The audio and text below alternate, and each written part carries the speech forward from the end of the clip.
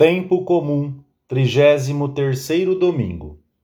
Render para Deus. Primeira meditação. Administradores dos bens recebidos. Nestas últimas semanas do ano litúrgico, a liturgia da Igreja continua a animar-nos a considerar as verdades eternas. Verdades que devem ser de grande proveito para a nossa alma. Lemos na segunda leitura da missa que o Senhor virá como um ladrão durante a noite, inesperadamente. A morte, ainda que estejamos preparados, será sempre uma surpresa. A vida na terra, como Jesus nos ensina no Evangelho, é um tempo para administrarmos a herança do Senhor e assim ganharmos o céu. Um homem que ia ausentar-se para longe chamou os seus servos e encarregou-os dos seus bens. E deu a um 5 talentos, a outro 2 e a outro 1, a cada um segundo a sua capacidade, e partiu imediatamente. Conhecia bem os seus servos, e por isso não lhes confiou os seus bens por igual. Teria sido injusto responsabilizá-los a todos pela mesma quantia. Passado algum tempo, o Senhor voltou da sua viagem e pediu contas aos seus servidores. Os que tinham recebido 5 e 2 talentos puderam devolver o dobro. Haviam aproveitado o tempo para fazer render os bens recebidos e tiveram a grande felicidade de ver a alegria do seu Senhor. Fizeram-se merecedores de um elogio e de um prêmio inesperado. Está bem, servo bom e fiel, disse o dono da herdade a cada um deles.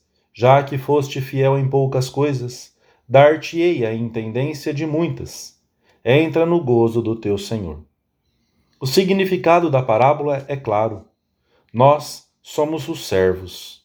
Os talentos são as condições com que Deus dotou cada um de nós.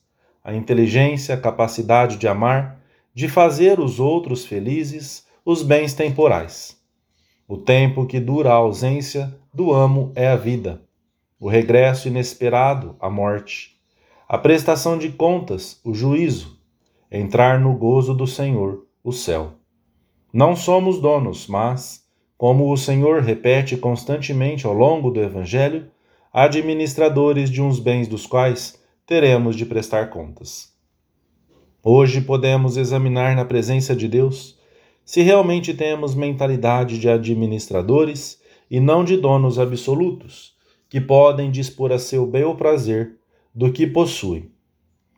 Podemos indagar-nos sobre o uso que fazemos do nosso corpo e dos sentidos, da alma e das suas potências. Servem realmente para dar glória a Deus? Pensemos se fazemos o bem com os talentos recebidos, com os bens materiais, com a nossa capacidade de trabalho, com as amizades. O Senhor deseja ver o seu patrimônio bem administrado. O que Ele espera é proporcional àquilo que recebemos. Porque a todo aquele a quem muito foi dado, muito lhe será pedido, e a quem muito foi entregue, muito lhe será reclamado. Está bem, servo bom e fiel, já que foste fiel em poucas coisas, diz o Senhor àquele que recebeu 5 talentos. O muito, 5 talentos, que recebemos nesta vida é considerado pouco por Deus. Entrar no gozo do Senhor, isso é o muito. Nem o olho viu, nem o ouvido ouviu, nem jamais passou pelo pensamento do homem o que Deus preparou para aqueles que o amam. Vale a pena sermos fiéis aqui, enquanto aguardamos a chegada do Senhor, aproveitando este curto espaço de tempo com sentido de responsabilidade. Que alegria quando nos apresentarmos diante dele com as mãos cheias. Olha, Senhor, dir-lhe-emos, procurei fazer render os talentos que me deste. Não tive outro fim, a não ser a tua glória. Segunda meditação. A vida, um serviço alegre a Deus. Mas o que tinha recebido 1 talento foi, cavou na terra e escondeu o dinheiro do seu senhor. Quando este lhe pediu contas, tentou desculpar-se e arremeteu contra quem lhe tinha dado tudo o que possuía. Senhor, disse-lhe, sei que és um homem austero, que colhes onde não semeaste e recolhes onde não espalhaste. Por isso fiquei receoso e fui esconder o teu talento na terra. Eis o que é teu. Este último servo revela-nos como é que o homem se comporta quando não vive uma fidelidade ativa em relação a Deus. Prevalecem o medo, a autoestima, a afirmação do egoísmo, que procura justificar a sua conduta com as injustas pretensões do amo, que deseja colher onde não semeou.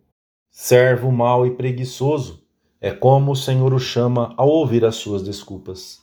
Esqueceu uma verdade essencial, que o homem foi criado para conhecer, amar e servir a Deus neste mundo, e assim merecer a vida com o próprio Deus para sempre no céu. Quando se conhece a Deus, é fácil amá-lo e servi-lo. Quando se ama, servir não é custoso nem humilhante, é um prazer. Uma pessoa que ama nunca considera uma humilhação ou indignidade servir o objeto do seu amor. Nunca se sente humilhada por prestar-lhe serviços. Pois bem, o terceiro servo conhecia o seu senhor. Pelo menos, tinha tantos motivos para conhecê-lo como os outros dois servidores. Contudo, é evidente que não o amava. E quando não se ama, custa muito servir. Este servo não só não gostava do seu senhor, como se atreveu a chamar o homem austero, que queria colher onde não tinha semeado. Não serviu o seu senhor porque lhe faltou amor. O contrário da preguiça é justamente a diligência, uma palavra proveniente do verbo latino diligere, que significa amar, escolher depois de um estudo atento. O amor dá asas para servir a pessoa amada. A preguiça, fruto da falta de amor, leva a um desamor muito maior. Nesta parábola, o Senhor condena os que não desenvolvem os dons que Ele lhes deu e os que os empregam a serviço do seu comodismo pessoal, ao invés de servirem a Deus e aos seus irmãos, os homens, num serviço de amor. Terceira meditação: aproveitar bem o tempo. A nossa vida é breve, por isso temos que aproveitá-la até o último instante para crescer no amor, no serviço a Deus. A Sagrada Escritura alerta-nos com frequência para a brevidade da nossa existência aqui na Terra. Ela é comparada à fumaça, à sombra, à passagem das nuvens, ao nada. Que pena se perdemos o tempo ou o empregamos mal, como se não tivesse valor. Que pena viver, praticando como ocupação a de matar o tempo, que é um tesouro de Deus. Que tristeza não tirar proveito, autêntico rendimento, de todas as faculdades, poucas ou muitas, que Deus concedeu ao homem para que se dedique a servir as almas e a sociedade. Quando o cristão mata o seu tempo na terra, coloca-se em perigo de matar o seu céu. Quando por egoísmo se retrai, se esconde, se desinteressa. Aproveitar o tempo é levar a cabo o que Deus quer que façamos em cada momento. Às vezes, aproveitar uma tarde será perdê-la aos pés da cama de um doente ou dedicando-a a um amigo para que se prepare para uma prova. Tê-la-emos perdido para os nossos planos, muitas vezes para o nosso comodismo, mas tê-la-emos ganho para essas pessoas necessitadas de ajuda ou de consolo e para a eternidade.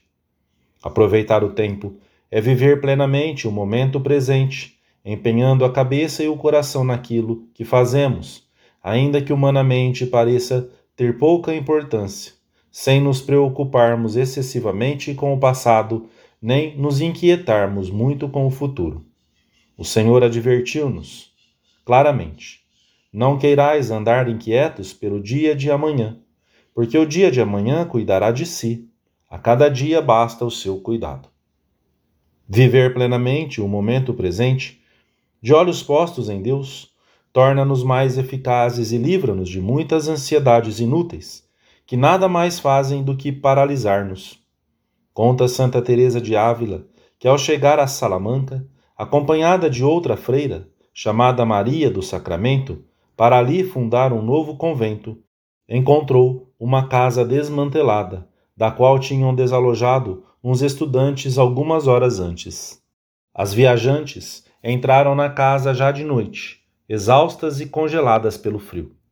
Os sinos da cidade dobravam afinados, pois era a véspera do dia dos fiéis defuntos.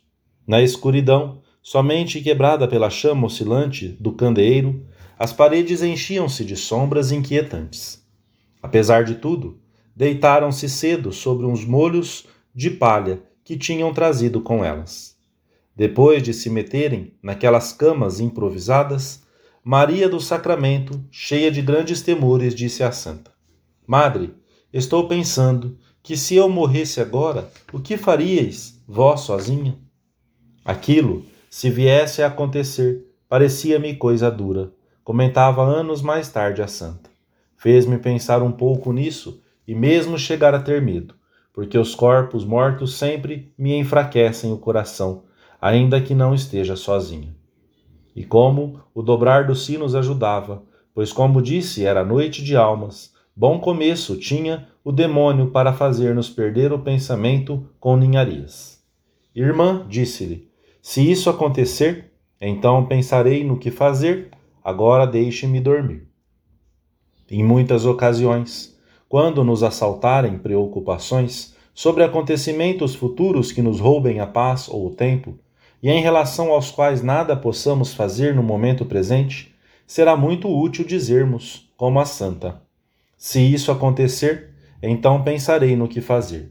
Então, contaremos com a graça de Deus para santificar o que Ele dispõe ou permite. Quando uma vida chega ao seu fim, não podemos pensar só numa vela que se consumiu, mas numa tapeçaria que se acabou de tecer. Tapeçaria que nós vemos pelo avesso, cheio de fios soltos, e em que só se pode observar uma figura sem contornos.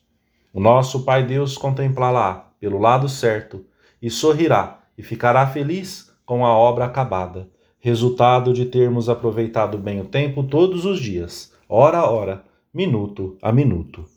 Amém.